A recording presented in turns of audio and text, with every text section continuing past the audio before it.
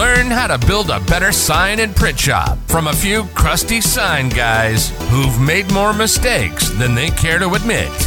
Conversations and advice on pricing, sales, marketing, workflow, growth, and more. You're listening to the Better Sign Shop Podcast with your hosts, Peter Kourounis, Mike O'Reilly, and Bryant Gillespie. All right, guys, welcome to the next edition of the Better Sign Shop Podcast. I've got, as always, the Sign Shop Yoda, Peter Kourounis, and Mayor McCheese, or Sign Burrito, Mike Riley. The search continues. Did we settle on one of those? I hope not. I don't even understand where Mayor McCheese came from. No. I don't know, but it is a great name. It has my vote. I voted on it 10 times on the poll. I like the Sign Burrito better, and I have the costume for it too. I feel like I should have it on right now. We'll wait. We'll pause if you want to put it on. I'll wear it on the next episode. I'm shy. I don't want you guys to watch me get dressed. No worries. We'll let you slide this time, but next time. All right. That's what I mean.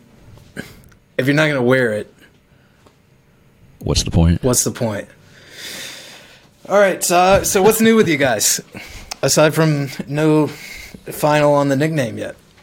Peter, are you back from staycation? It's a rinse and repeat grind right now for me. Monday bleeds into Thursday and Friday just as quickly as it ever has. Yeah, I know how that feels. Yeah, I'm in full on panic mode over here.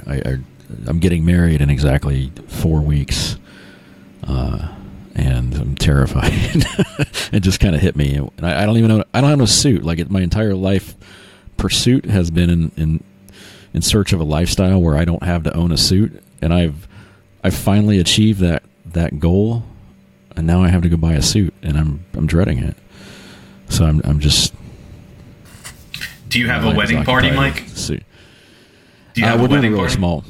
Really We're doing small? a really small wedding, so yeah, it's just going to be the two of us up there with a friend of ours is being the officiant, and then just about 20, family and friends are going to be standing on the beach with us. And we hired a violin player and a guitar player to learn a few songs for us, so we're going to have some live music. That'll be fun. But a lot to do between now and then. Like I gotta get a suit. We don't have food figured out. Wait, violin and guitar? Yeah, it's at the same time. Right now. Yeah, it's actually pretty cool. Yeah, I look forward to hearing it. They're learning. Yeah, they're learning Mazzy Star song right now. I don't know if you guys remember them from the '90s, but it's pretty impressive actually. I'm pretty stoked about it. But yeah, so we're just in just balls to the wall wedding mode, and we've got a bunch of family that are going to stay at our house, so trying to get the house somewhat whipped into shape here. So no sleep for Mike for a while. I think that's always the worst. And I still don't have right? When the family, like you're having a bunch of people at your house, and you're like, oh my God, we got to do all this shit around the house that we would never do, and we're not going to do until they come back. Yeah. Oh, the pressure is intense. I mean, it's like... Oh, you still have areas of the house that aren't even finished, right? Yeah. No, it's a 3-bathroom house with 1 functioning bathroom. So I hired a contractor to finish out our master bathroom, so at least we have 2 when they get here. But he's working away in there on the tile work right now, and I've learned that I'm better at tile than I thought I was, because I'm not stoked at what's happening in my bathroom. But at this point, I don't even care. As long as the toilet flushes and somebody can take a shower, that's all I care about. So it's awesome. He's going to hear you talk about his work in the next room, and then he's going to leave you a surprise in there. I hope not. There's nothing to leave a surprise in. There's a hole in the floor for a toilet. There you go. It's a third world country in there. That sounds exciting, man. I feel for you. I remember those days. It's fantastic. What about you? What's happening in your life? And my kids are going back to school this week. My wife is also going back to work this week. So that in and of itself is stressful, trying to get all that stuff sorted. We've been kind of lax in the mornings of summer, where you could just kind of lay around and not do shit for an hour or so, or 2 hours after you wake up. But now it's full pressure on to get everybody dressed out the door by 7 o'clock. So we'll see how it goes out. Our middle daughter is starting pre-K, and she is the favorite at the babysitter, so she gets away with freaking everything. And I'm not sure how that's going to play in preschool. So I fully expect to drop her off, 30 minutes later get a call that she is either like laid out some other kid or stolen something or who knows what. Yeah. Tried to stab somebody with a pencil. Who knows? All bets are off. She's very emotional.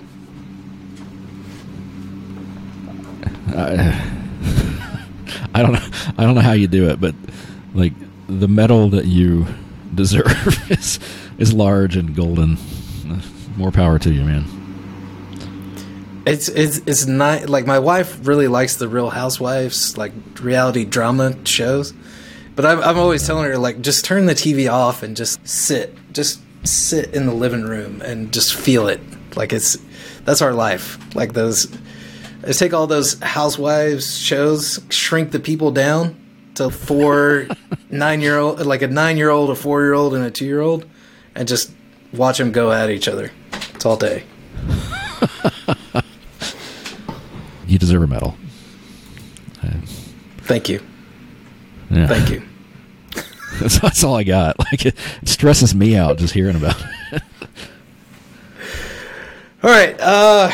So what are we diving into today, guys? What's the topic?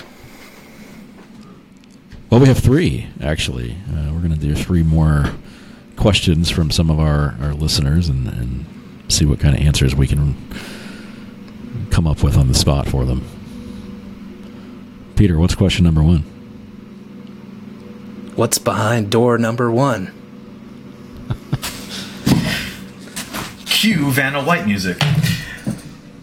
When should I invest in my shop? That is a question that deserves a lot of different types of answers. I have several, so before I get into it, what do you guys think of that question?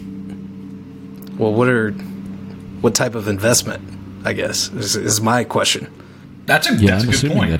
I'm assuming it means something like when do I know when I should pull the trigger on a new piece of equipment, like a new printer I've had my eye on, or a new, bucket truck or service truck or something like that. I'm guessing that's what this question means.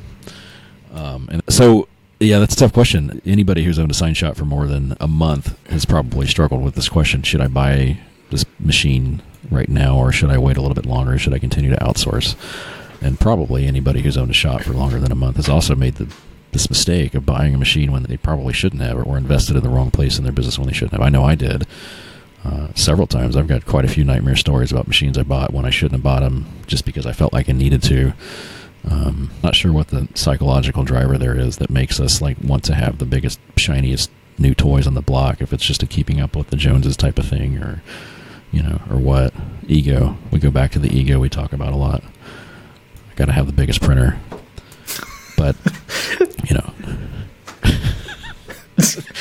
somebody jump in and help me out. The printer measuring contest. How big's your printer?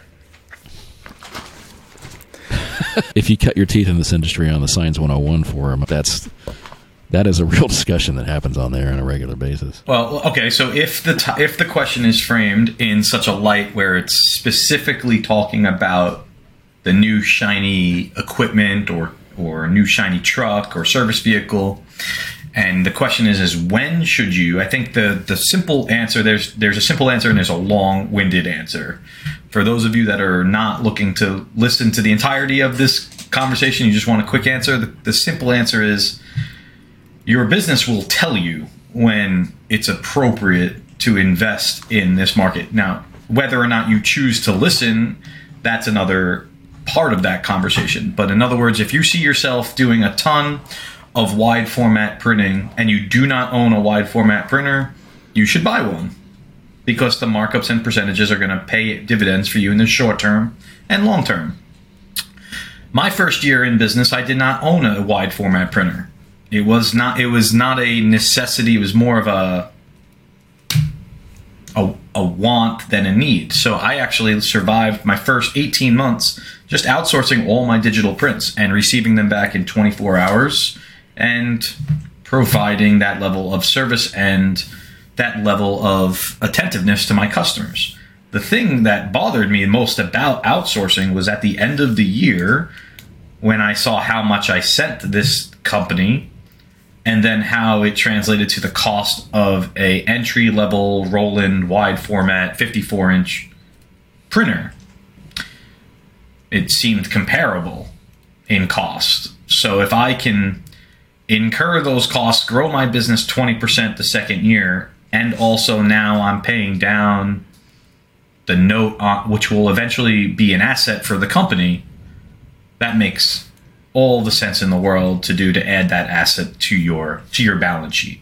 And that's a simple answer in the wide format world. But let's assume now for a moment that your shop has multiple printers and now you're wondering when should you invest in a flatbed printer. I don't think that the answer differs. What do you guys think? I'll kind of push that over to you guys. But what if you have 3 roll-to-roll printers, maybe a couple of HP latex machines, and you want to get into flatbed printing? What is the logic there? What would you do in that example? Does the answer stay consistent that your business will tell you? Or is it more like I just went from one lease and now I want that new shiny object because it's cool, it's exciting, and I can make money with it? I think for me, like at my shop, the deciding factor was how much we were printing on the vinyl and then mounting onto substrates when we bought a flatbed printer. Once I got pretty close to that threshold where I was spending as much in, just white print vinyl as I would have on, a lease payment on a flatbed, that's when I started doing the hard math on it to see if it was, justifiable or not. And in my mind, if I could replace that print vinyl with, direct printing, that was a justifiable expense. Now, the reality was it actually wasn't. There's a lot more that went into that than that. Yeah, one of the things that actually caught me off guard that I didn't consider, didn't think about, I thought, okay, this is great. We're gonna take this manual, this labor-intensive process of printing into vinyl, laminating it, and then running that through the laminator again to mount it to the substrate, or if you have a roller table or something. Think, okay, we can replace all that labor plus that material with a flatbed, just print directly to the substrate. So in my mind, it was a labor savings in addition to a material savings. But the reality is the larger the piece of machinery you have, like a flatbed, the more maintenance there is into it, the more it costs you to run just in general. And it's actually not really much of a labor savings because it produces things so much faster than the old way that you need more manpower running it than you did doing it the old-fashioned way before. So the math is a little more expansive than, for me anyway, than just, hey, I'm spending X on materials that I can replace with a machine that does the same thing. And that was a tough lesson to learn. So let me kind of come back to that for a moment, and I'll ask this question to Bryant here because I think from an analytical perspective, if you're able to save and compute the savings in time, so if buying this nice shiny toy can save you 2 hours a day, an hour a day, and you are able to do that math and compute what this actual monthly savings will be, does that factor into your decision when making an investment? Is it my turn? Yeah, this was directed to you. Oh, okay. Yeah, so I think all too often we make these purchases like emotionally, and then we try to justify it. And hearkening back to the old days, like we were always looking to add to our capability. I can't tell you like how many times we said that whenever we were justifying like a big expense.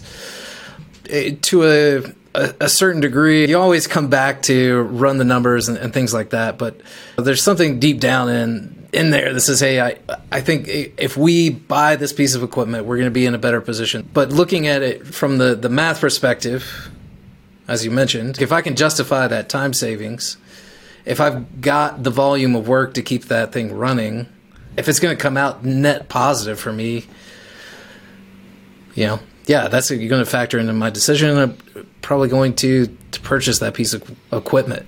If I run the numbers and I have those checked by my accountant and he thinks that they check out, why wouldn't I buy it? Okay, so I'm gonna throw a wrench in this question here.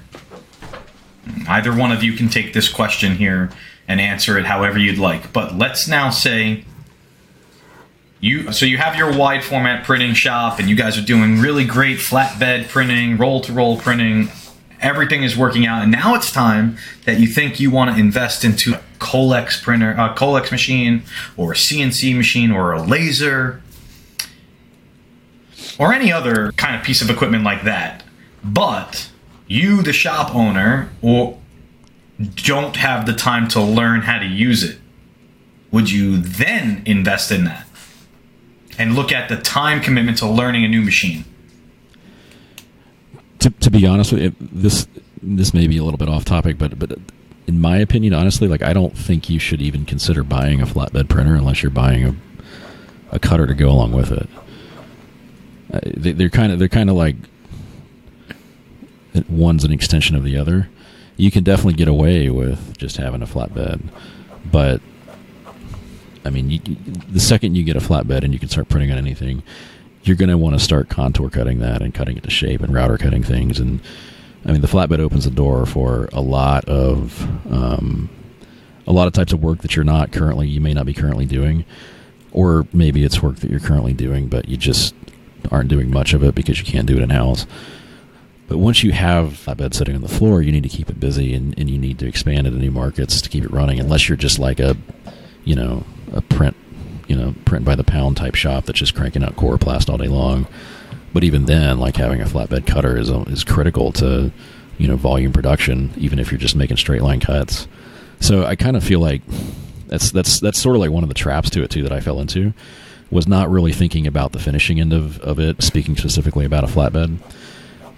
And that's definitely a factor that needs to be considered, is you need to spend another $100,000 on a flatbed cutter to truly have the ability to produce the kind of work that comes along with a flatbed printer. To your more specific question, I think it's one of those things where that's a lot harder to outsource, especially if you've got a flatbed printer but you don't have a cutter in house. Like it's difficult to outsource. That's not like outsourcing a printed wrap or printed flatbed printing from somebody else entirely. Like there's a lot of software file communication back and forth between the print file and your rip printing it on the flatbed, and then whoever's cutting it for you, and then you've got the logistics of getting a sheet to somebody else to cut it. So when you need one, and you need to pull the trigger on it.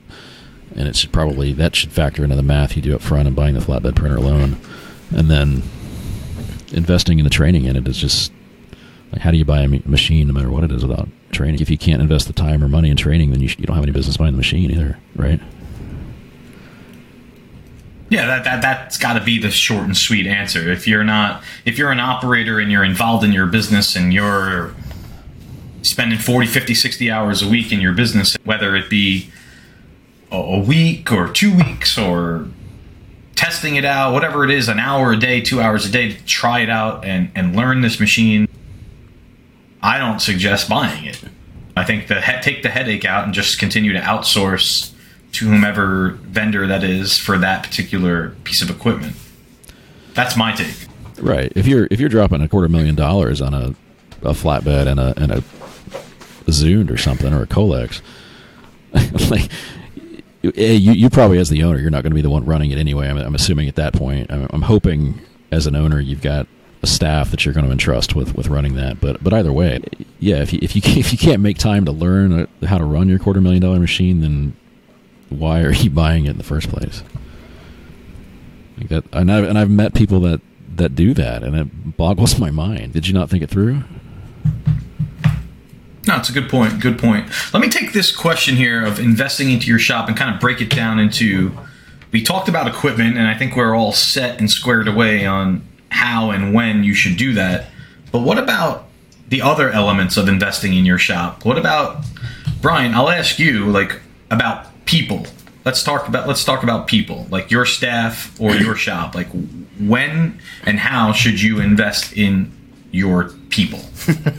I think that's probably the bigger question than the equipment, right? How many shops do we talk to, like the owners on a daily basis or a weekly basis, do we talk to that the training model for their people is, hey, watch me do this for a day or 2 days and then figure out the rest of it? That's every one of the shop owners that we talk to, is we just throw people to the fire. So first and foremost, like, you've got to invest. It's really the biggest factor is time into people. Like, you know, if you're hiring somebody and you don't plan on them being around for at least 6 months or a year or 2 years or 3 years, why even bother? Because you're going to invest, or you need to invest, depending on the job, whether it's like production or a sales rep or whatever that role is that you're hiring for. You're going to invest a significant amount of time into that person, getting them the experience and teaching them the knowledge that they need to be successful in this industry. You know, we always talk about the details of this industry. Like, you got to have somebody that's detail oriented, or they're just going to end up costing you more money than they're actually making you. But, you know, the other side of that is investing in like extra training. You know, like sending them, if you guys are doing vehicle graphics, send them to different wrap schools and do that continually as techniques change over the years. So different materials come out. You got to stay up to date on that training. You know, I can remember when we first started doing vehicle wraps in the old shop, we did a week-long training at a facility, and then that was kind of the end of training for us. Like, we never went back the next year. We would obviously go to trade shows and audit some classes. So, you know, don't hire anybody unless you're willing to invest the time to get them trained up properly. And also external training or these wrap schools or even video training courses. I think also one for wraps, maybe Wrap Institute, I think. One of the guys in the group mentioned that one. That's a good resource.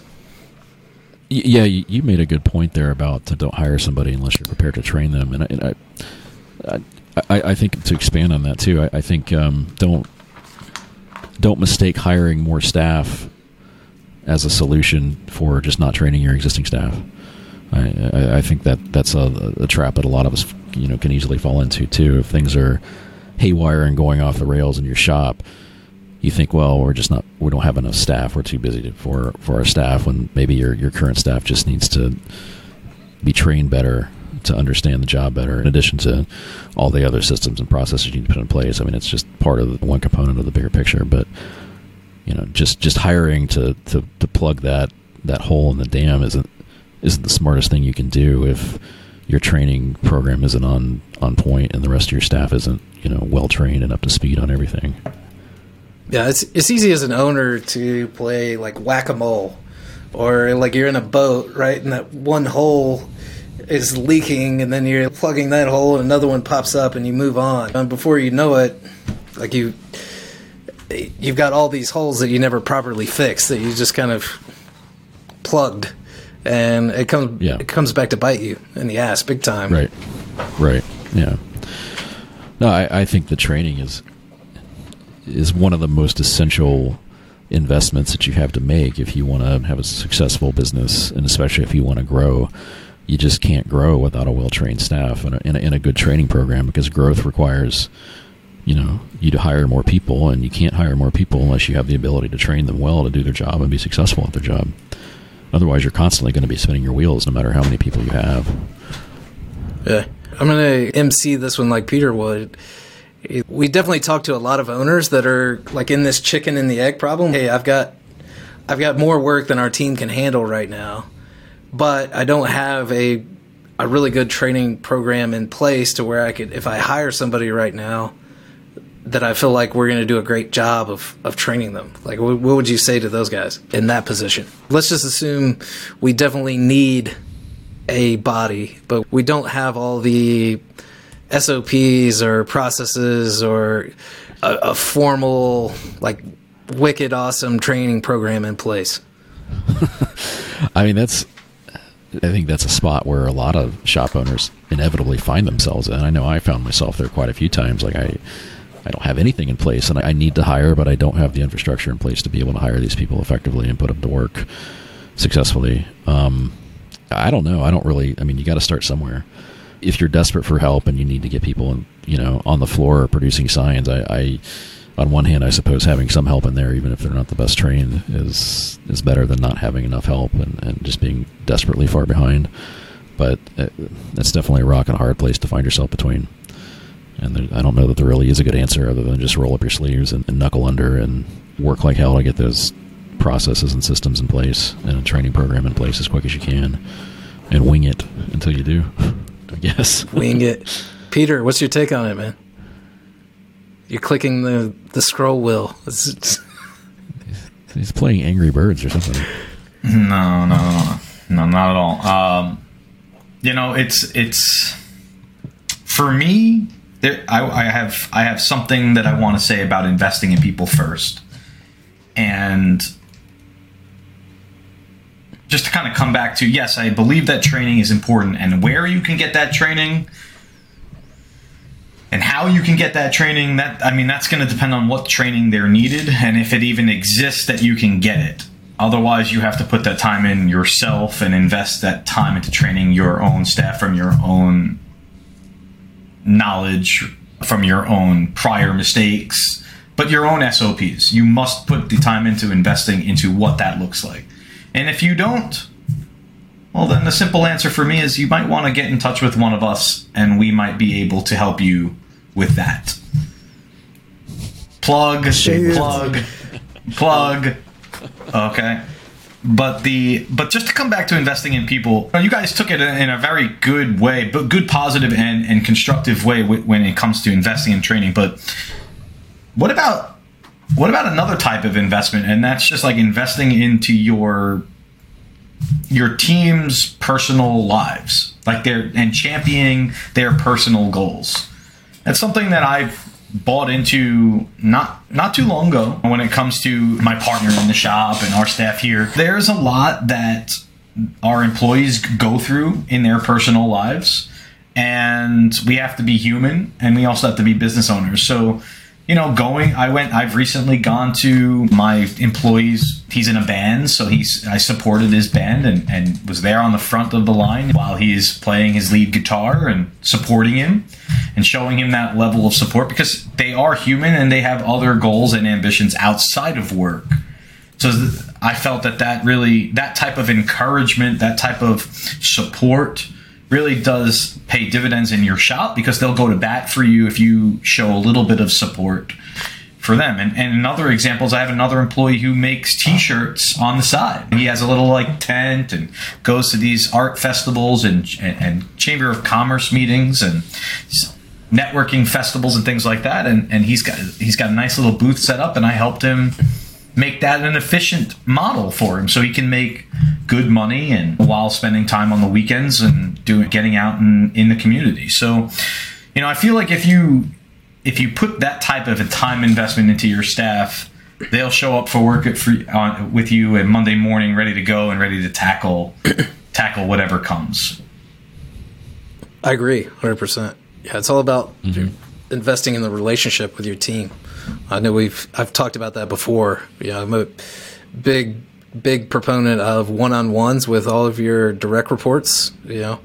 If you've got a shop of 20 employees and you're the owner, it's certainly hard to do one-on-ones with everybody on a regular basis. But if you've got that split into departments, I firmly believe that your department managers or your leads in each department should be meeting one-on-one with the team members that are underneath them that report directly to them on a regular basis, because there's really no other way to form those relationships.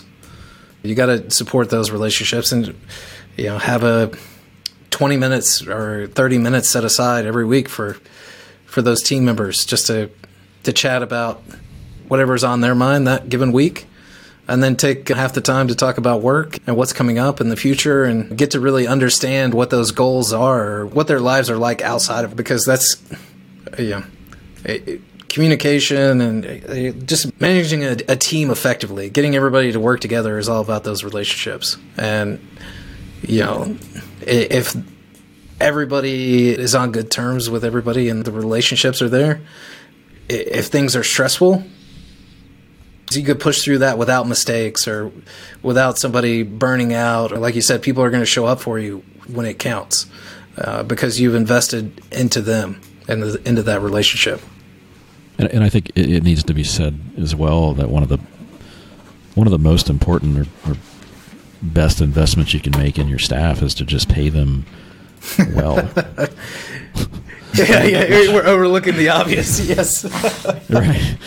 I mean, it sounds so obvious it's stupid, but as business owners, I mean, we walk a fine line between making money for ourselves and making money for the stakeholders in the business, and keeping employees happy. But I was listening to something on NPR yesterday about this topic, actually.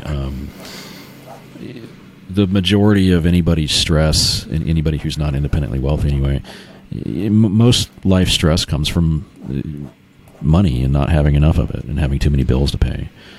And as business owners, I mean, we have a responsibility to spread abundance however we can, and that does mean paying a real fair living wage. And I think there's obviously there's a hot debate right now about nobody wants to work and minimum wage shouldn't be $15 an hour and blah blah blah. But inflation is out of control.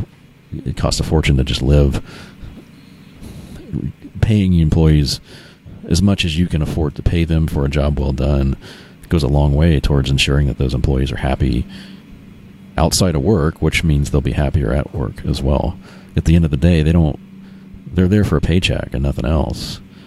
Just like you own the business to make money, they work at the business to make money. So it's easy to lose sight of that and try and sweeten the pot with pizza parties and beer at work and a cool pool table and stuff like that. But you guys had a pool table? Pay the bills. Damn. Yeah, I didn't have a pool table, but Michael Riley for the win. For the win. That's a great answer. And hey, look, if you can afford to put a pool table in or a pinball machine in your shop, more power to you. Invest in that too. Yeah, I mean that all matters. I mean, definitely creating like a positive environment that people don't dread getting up in the morning and coming to work to is important for sure. Because nobody wants to go to sit in a cubicle and stare at a concrete block wall all day long. Like that sucks.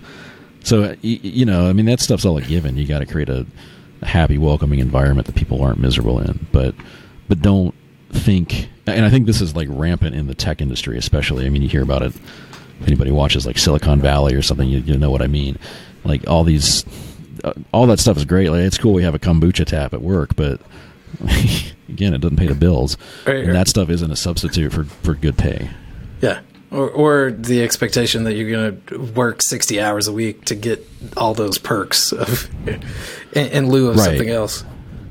Yeah, and that I don't think that's as bad in the sign industry, although I'm sure it could be a little bit. But yeah, in the tech industry, it's like we own you, we gave you a pool table, and now you work for us for eternity. Of course, the tech industry pays better than the sign industry too, so there is that. Yeah. So you pay your employees well, what you can afford to pay them, and if times are tough, that's where, like Peter mentioned, investing in their lives and have that relationship with them and just level and say, hey, like times are tough. I can't necessarily get you what you should be getting paid right now, but as soon as things turn around, we're going to take care of you and follow through on that. And then actually follow through on that. Yeah. Unlike some people. That feels a little pointed. Nah, not at all.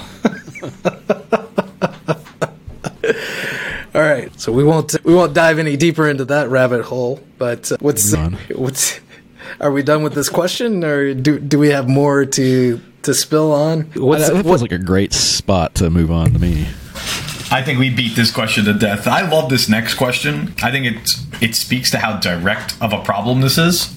And I think that we've all been here in one too many times we've been here. What's the best way to handle a client that is unhappy with their finished wrap, even when it matches the proof that they approved prior to printing? I've been here. So I know what this is like. That brings back, I started sweating. Yeah, just that uncomfortable feeling of like, what do you do here? I personally think this is a really easy one to answer. I mean, I think there's two right answers and that's it. If you screwed it up, if it's not right, if it doesn't match the proof, that sucks, but just redo it. You got to redo it. You got to make it right for your customer. If it matches the proof they signed off on and there's nothing wrong with it, I mean, like, that's why you have them sign off on the proof. I mean, if you're not going to hold them to that, why bother with the proofing process at all? Just slap something on their vehicle and surprise them with it. Like, I don't really see any other. I don't see any other way to answer that. Either you messed up and you redo it, or you didn't mess up and you don't redo it. And if the customer's not happy with that, that's not your fault. I mean, you can't win them all, and you can't make everybody happy, and the customer isn't always right. I like that, the surprise wrap. Maybe, hey, you want it for cheaper? Like, well, hey, look, this is going to be $4,500 to wrap this, but we've got a cheaper option for you.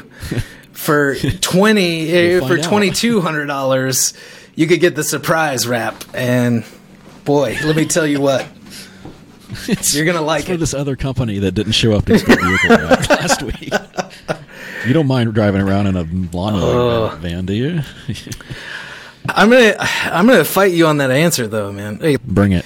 And this may stem from my customer success days, I guess, of making sure everything is copacetic for everybody. But it's a shitty situation either way, whether you goofed or they approve the proof and it's still wrong.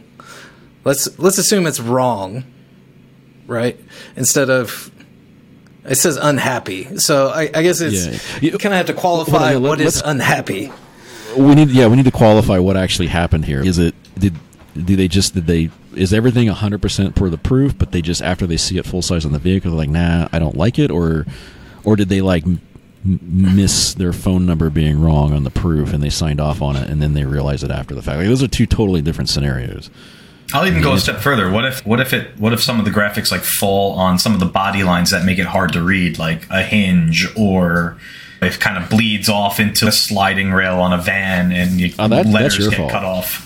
That's totally your fault. That's not the customer's fault. You see that the customer can't be responsible for those, no matter what the proof says or what the proof looks like. If you did that as a sign shop and things fall on odd contours and body lines and hinges and it just kind of skews everything, you screwed up. You effed up.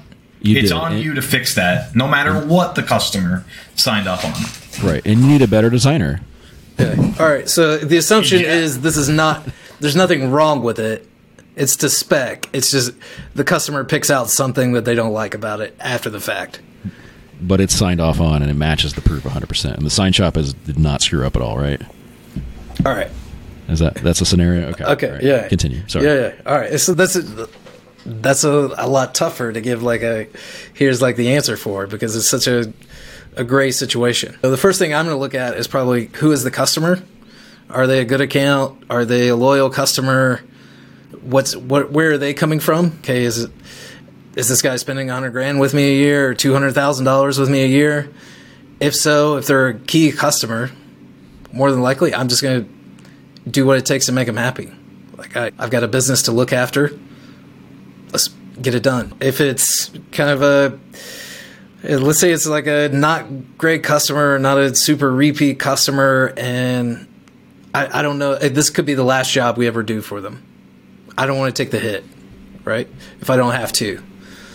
So the first thing I would do is address it with the customer. Hey, tell me exactly what you don't like about this. What's wrong with it? Did we not give you the result that you were looking for?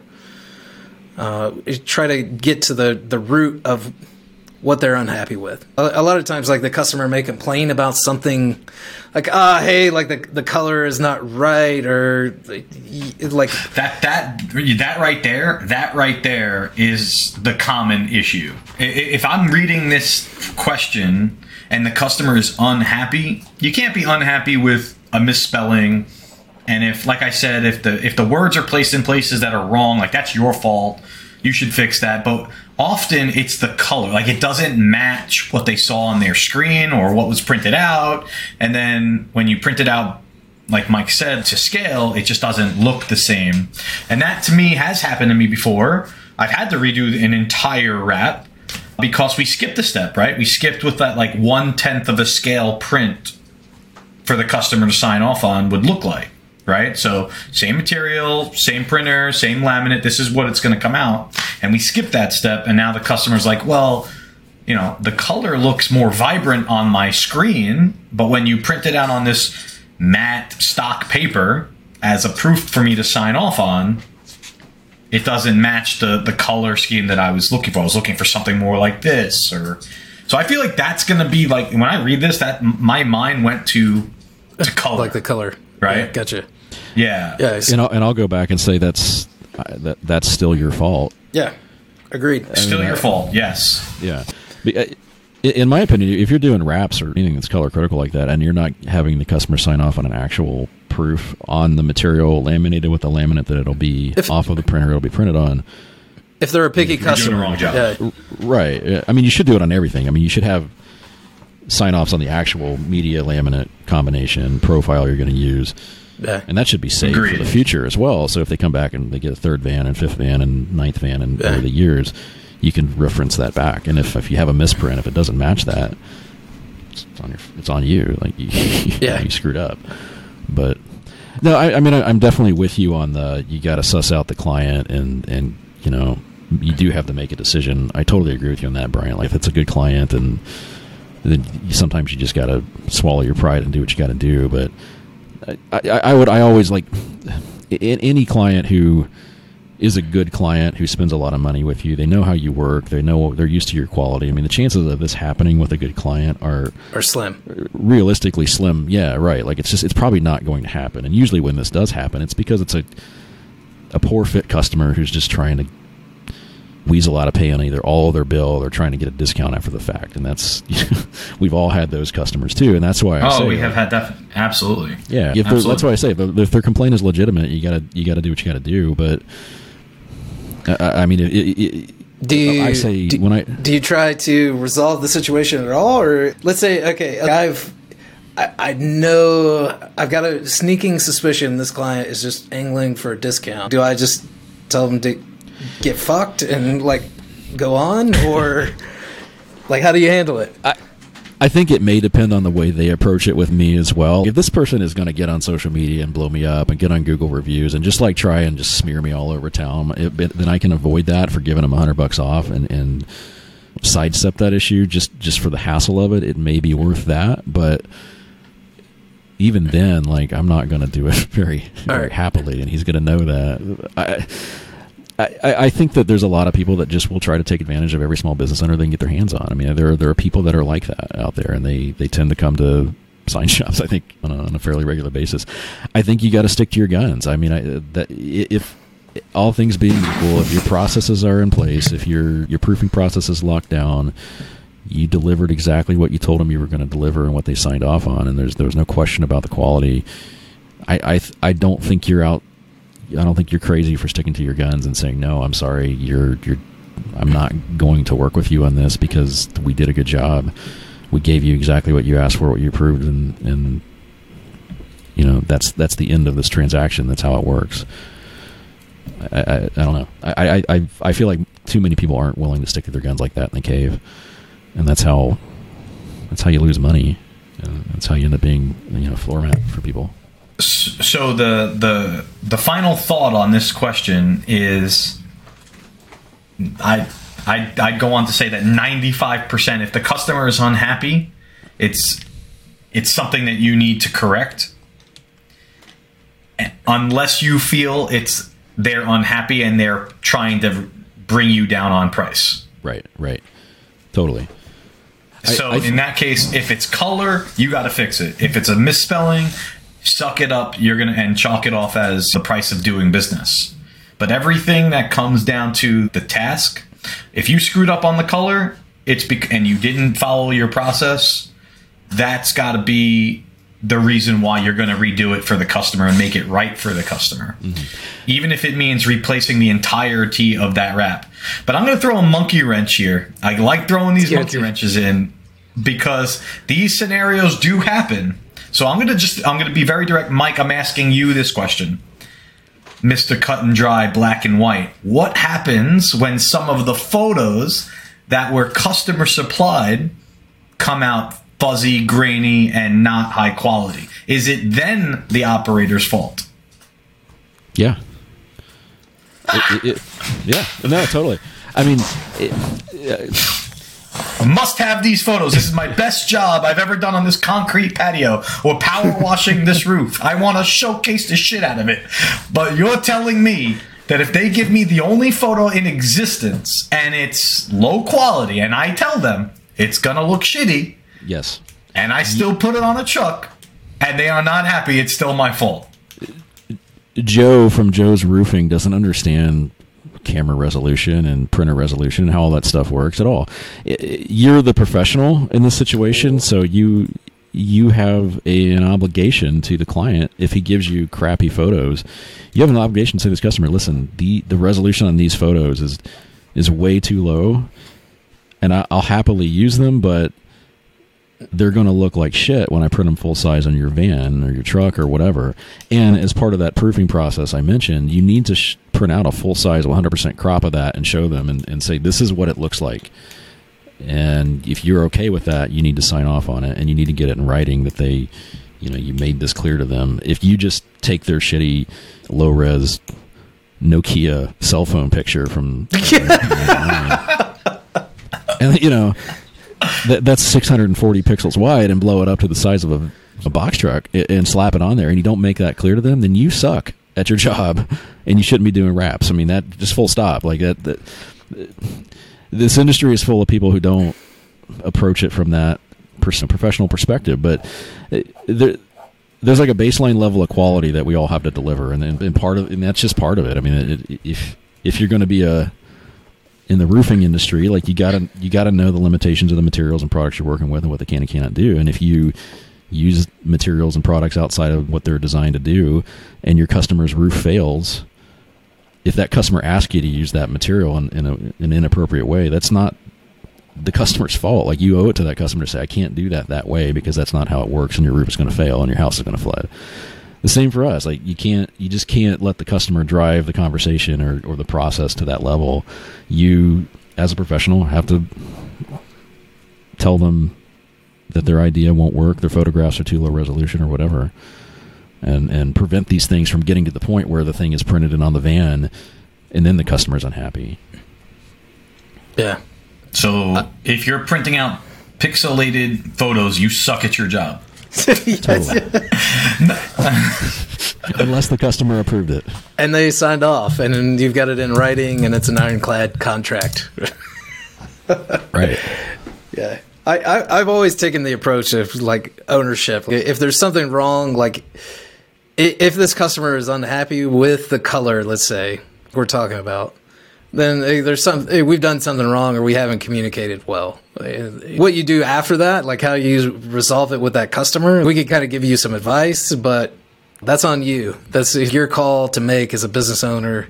There's not a, hey, you could tell them to go get fucked, or hey, go ahead and leave a bad review, or okay, I'm not going to give you any discount, and there's better ways to handle it than just say go get fucked. Yeah, I want to like clarify, like, that's not, I know I'm fairly blunt and crusty at times, but like, that's not what I'm saying, like just punch the customer in the nose and tell them to go play in traffic. I don't mean that, but I just mean you got to stick to your guns, and if you didn't do anything wrong and you've upheld your end of the contract, you're well within your rights to say that to the customer and hold them to their end of the contract is all.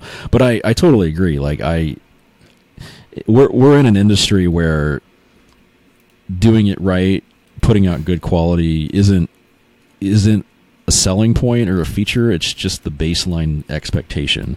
So if you don't do a good job, if you don't produce a good quality product, if you don't deliver on just the basics like that, getting the color correct, getting the resolution right, that kind of stuff, I mean, that's your fault, and you've got to always make that right 100% of the time. You can't ever put that back on the customer. I mean, that's just terrible.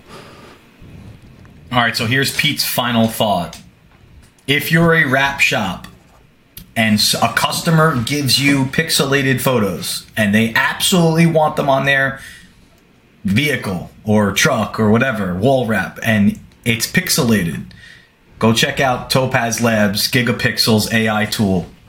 That's a free tool, free advice. You should be using it because the results are unbelievable. They're so good, it's hard to believe it's actually real. So go check it out, Topaz Labs. I'll leave a link in this description here on our YouTube channel for you guys to check it out. Yeah, that is I've been using it for years. Yeah. Shout out to Robert Biggio for introducing me that many, many years ago. Saved me on a couple of customers, so it'll hopefully save you. Brian, take us to the final and third question here. Dun, dun, dun, dun. This is a good one, man. I know you like this one. What should my material markups be? What am I marking up my material?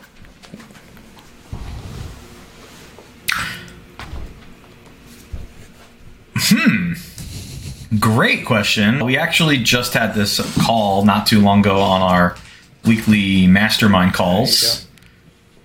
So, which you can join, by the way. This topic did come up, and we did get some really good answers from the group on what shops are doing across the country. And the major takeaway here for me when it comes to this question, this will be a two-part answer, is that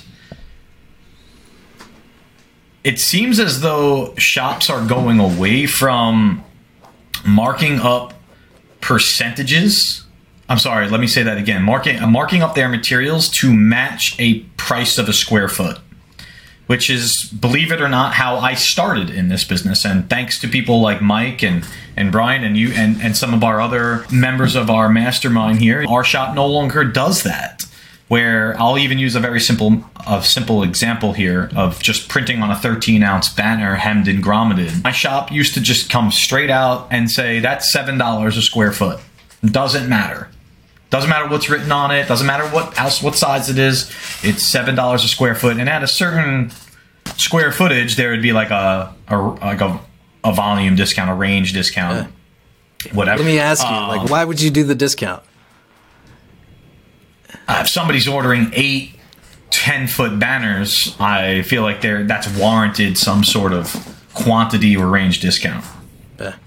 What that actually is, well, that's for my shop to know and yours to figure out. No, I've just always wondered that. Okay, why do we feel like the need to wear these? I understand giving them a better price if they're ordering more, but how are you determining where these breaks are and when does this discount kick in, this mythical discount, and how do you set that up? But I know that's a little off. I've never met anybody who can actually explain that math to me. And I used to price that way as well. I think it's you call the sign shop down the street and, hey, what are your prices on things and where's your quantity break? And then you just adjust yours accordingly. But it's an attempt to compensate for economy of scale manufacturing, where you have less labor per piece when you're manufacturing multiple of something than you do when you're making one. So we all, our gut tells us the more of something I make, the more efficient it is to make that thing, and therefore I can sell each one a little bit cheaper per piece the more they buy. But if you're just charging, nobody knows what. If you're saying, okay, Peter gave the example, $7 a square foot. We sell this particular vinyl, printed and laminated, or a banner, I think he gave. We sell this banner at $7 a square foot, right? How do you come up with the discounts and where the breaks are? There's just no. How do you know? How do you know that that's going to make you money? Are you just given the number? Hey. it's $7 a square foot, but we got to give them a $2 a square foot break if they order 100 square feet of this. That's what I'm saying. You can't determine that. There's no way to determine that unless you go through and do the math on every single quantity to figure out how much labor it's going to take to make 10 of these. How much will it take to make 25? How much time will it be on the printer for this? But yeah, we still do it. I mean, yeah, we still do it because it's easy and convenient.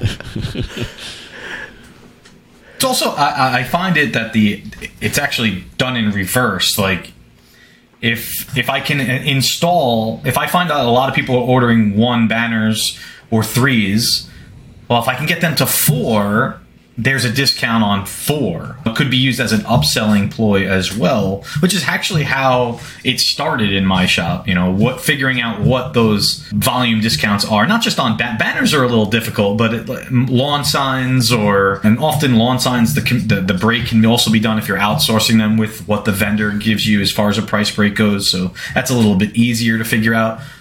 But you're right, there is no right or wrong formula. You have to know what it costs you to produce X amount in volume in order to figure out how much margin you're willing to discount for your customers. But that's a whole different topic. Going back to what I was saying, if $7 a square foot is what I'm charging on banner, then that means on banner material, if my ink cost remains the same and my machine cost stays the same and I'm only printing on banner, then the only thing I can increase the margin on is the material. So sometimes that might actually not be 5 times. That might be like 5.5 times. Because why? Because when you factor in the cost of that ink at a certain value, it has to add and equal 7. Does that make sense? Like if you're breaking down everything to its minute square footage factor, your ink per square foot has a cents value. Let's just call it 25 cents a square foot. So if it's 25 cents a square foot, that means the only other component has to equal $6.75 a square foot. So now you need to take your cost of that material and factor in the markup for that equals that rate. So somehow that's been how I've done it in the past, is backwards math, which has worked out for me in the past. And I know many shops that do it that way, but it does appear as if the margins are kind of going towards just a simple math. Like, we're going to increase our roll-to-roll materials 5 times, and whatever it ends up being is what it is. That was the biggest takeaways to our mastermind call, is that substrates and have a certain markup. Roll-to-roll vinyls have a certain markup. Laminates have a certain markup. Vinyl cut, vinyl has a certain markup. And what those are, well, how do you guys want to answer that?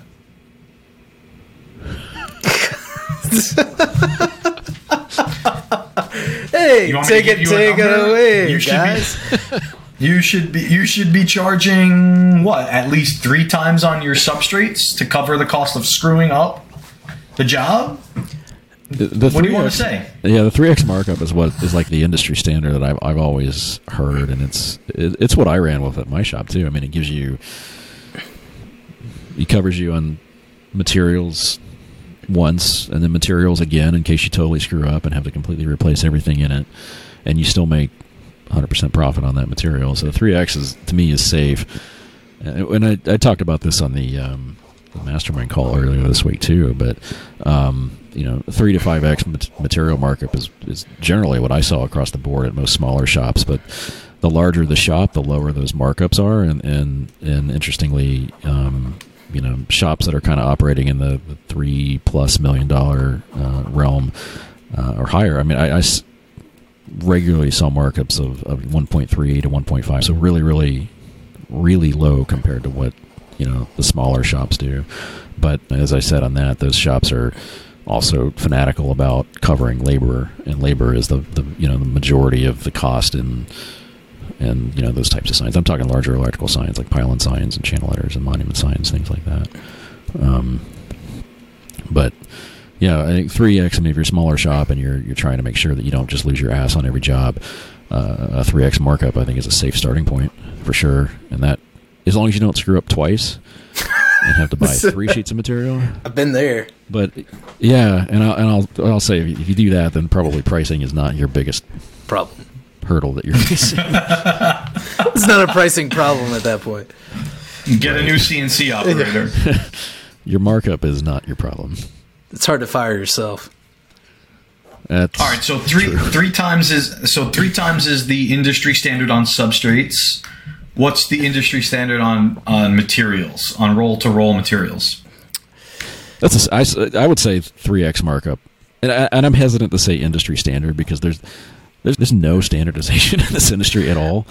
I mean, there's like none at all that ever anywhere, no matter what, on any topic. There's no standardization, but I feel like 3x is safe to say is a good place, and that would be on roll materials too. I know on things like cut vinyl where your cost is 10, 15, 20 cents a square foot, 3x markup is still, you're under $1 per square foot. So you can get away with more than 3x on those types of materials. But to me, like I feel like just make your life easier, make everything a 3x markup, and then cover your labor correctly.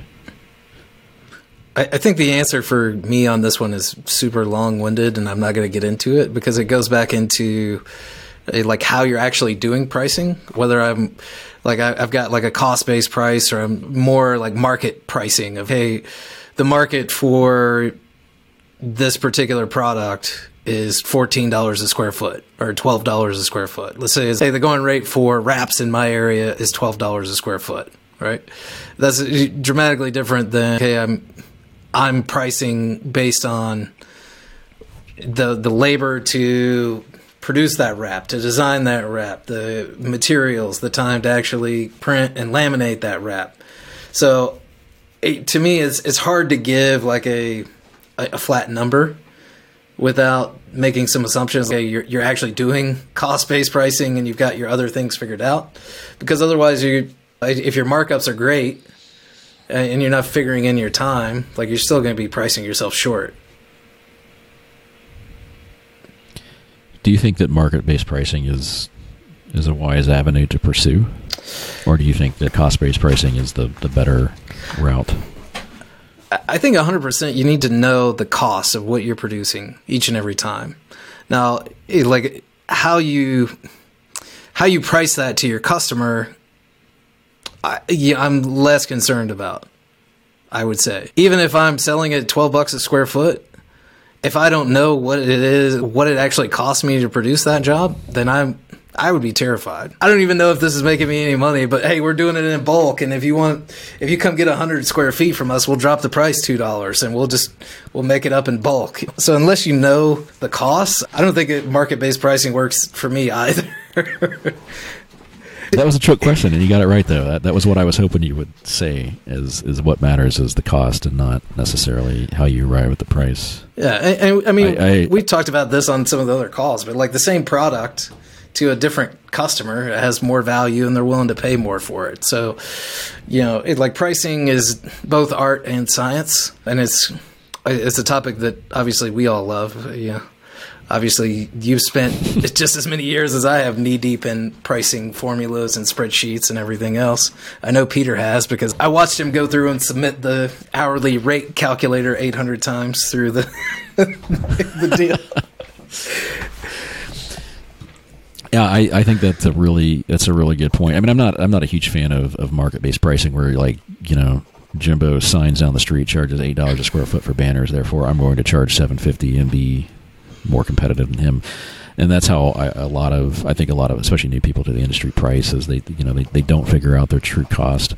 I think your pricing definitely in most cases has to be in line with what the market will bear. Obviously, I mean that's just kind of like business 101. But yeah, I totally agree with what you said, that if you're going to pursue the market-based pricing, you have to make sure that your market isn't undercharging for something, and you're actually making your margins that you need to make on something. And I mean, working at Shopbox, and I would start working with new customers on pricing. And something, Bryant, you and I talked about a lot was, it was amazing to ask somebody, how do you price a banner? Like they have no idea how they arrive at that $7.50 square foot, right? Except I called Jimbo signs down the street, and that's the answer you get quite regularly. But many times I had that conversation with people. And then we actually went through and did the math to help them figure out what's your true cost on this product, and they found out they were losing a lot of money because they had no idea what the cost was. They were just charging what the market would bear. And I mean, I think that gets into a topic for another time. What if you need to charge more than the market will bear? What do you do? Because that's not a good place to be. And you have other things you need to address then, overhead related. But yeah, I think it's a great price. Like a great point. Don't fall into the trap of just charging what everybody else charges to be competitive, unless you know for sure that you're actually making the money you need to make at that rate. Yeah. All right. Let's bookend it. Material markups. Can we all agree? Like at least three times. It's a good starting point. If you're not sure, assuming you're factoring... For a smaller shop, yeah. Assuming... Yeah, if you're not sure, that's a good starting point. Yeah. Assuming you're factoring in your time and everything else, 3 times. 3 times is a good start there, and then tweak. All right, guys. That's the 3 questions. That went better than I expected. Yeah, I thought this was going to be a quick 30-minute one. We're over an hour already. This is great. We actually probably gave a lot more answers than I thought we would. We can't ever keep things short. I mean, it's amazing we keep these things as short as we do. Yeah, if you're coming here for a 30-minute podcast, go somewhere else. We ain't your guys. We're not your guys. All right. Are we launching into rapid fire takeaways? Rapid fire takeaways, yes. All right. I'll go first. All right. When invest in your people. Oh. Invest in your people. Stop interrupting me. Investing in your people. That is the biggest takeaway of today's episode for me. Invest in your people, invest in your team, invest in your training, invest in your staff's personal lives, champion their wins, celebrate their wins, and get yourself a pinball machine in your shop. Are you going to include the link in the show notes? To a pinball machine? Yeah, the preferred pinball machine. We're still looking for a sponsor. I don't have a pinball. Yeah, all right. Number 2, Mike, what's the best way to handle a client that is unhappy with whatever you produce for them? If you messed up, make it right. If you didn't mess up, make the customer happy, but don't drop your pants either. Stick to your guns. Don't drop your pants. I don't want to see how big your printer is. All right. What should my material markups be? If you don't know, you don't know. No. Start with 3 times, tweak from there. But make sure you're pricing figuring in your time into your pricing. That's it. If you enjoyed the podcast, make sure you sign up for our newsletter on the website. It's bettersignshop.com. If you guys have other questions you'd like to hear Yoda and Sign Burrito King answer for you guys, send those questions to Hey, Hey, at bettersignshop.com. We'll answer your questions on the air, probably in a way longer format than you intended, but they will be good answers. We promise. I love it, guys. Happy to be back. All right. Thanks, guys. We're happy Catch to you be next back. time. Bye. Bye, everybody. If you liked this episode, make sure you hit subscribe to get all the latest episodes and check out our website, bettersignshop.com. Get free resources and helpful tools on growing your shop. Thanks for listening.